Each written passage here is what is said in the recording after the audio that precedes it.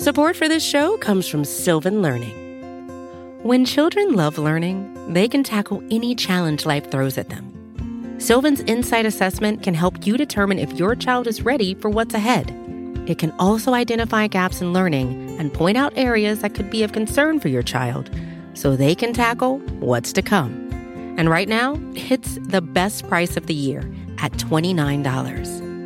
Go to sylvan29.com to learn more and get your child's assessment for only $29. That's SYLVAN 29.com.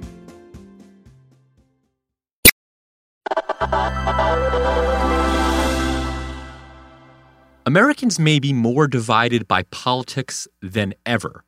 It feels that way, but it also turns out there's one thing that most Republicans and Democrats can actually agree on, and that is breaking up big tech. That's according to a new poll from Vox and Data for Progress. Vox polled over 1,000 voters this January for their thoughts on the big tech companies, and Recode's Ronnie Molla is here to talk about it. Hey, Ronnie. Hey, Teddy. So give me the quick skinny on this poll. What did we ask and what did we find? We asked a lot of questions about people's opinions about big tech companies. And turns out most Americans, tech companies, the amount of power they have in the economy is a problem. And they also think that it would be a good idea to break up these tech companies, have Facebook spin off WhatsApp or Instagram, make Amazon not able to be both a marketplace and a seller on that marketplace.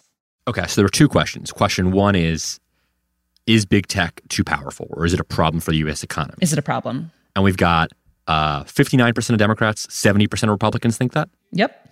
And then on the second question about whether we should break up big tech, sort of the solution, we've got 55% of Democrats saying that and 61% of Republicans saying so. Right.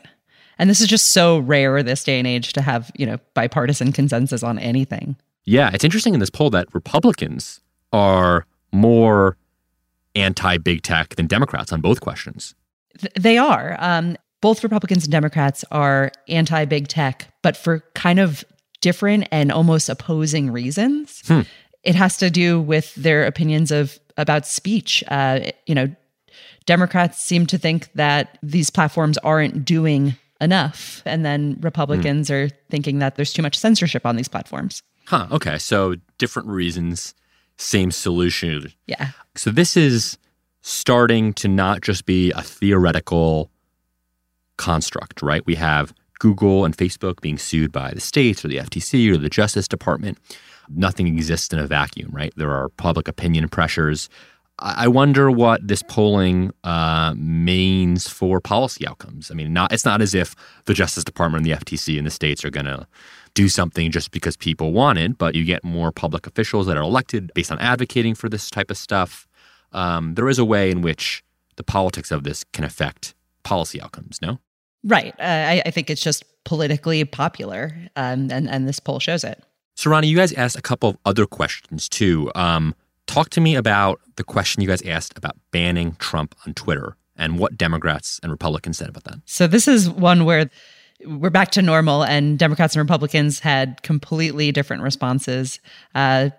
Republicans think it was a terrible idea that Twitter banned Trump, and Democrats thought it was a good idea.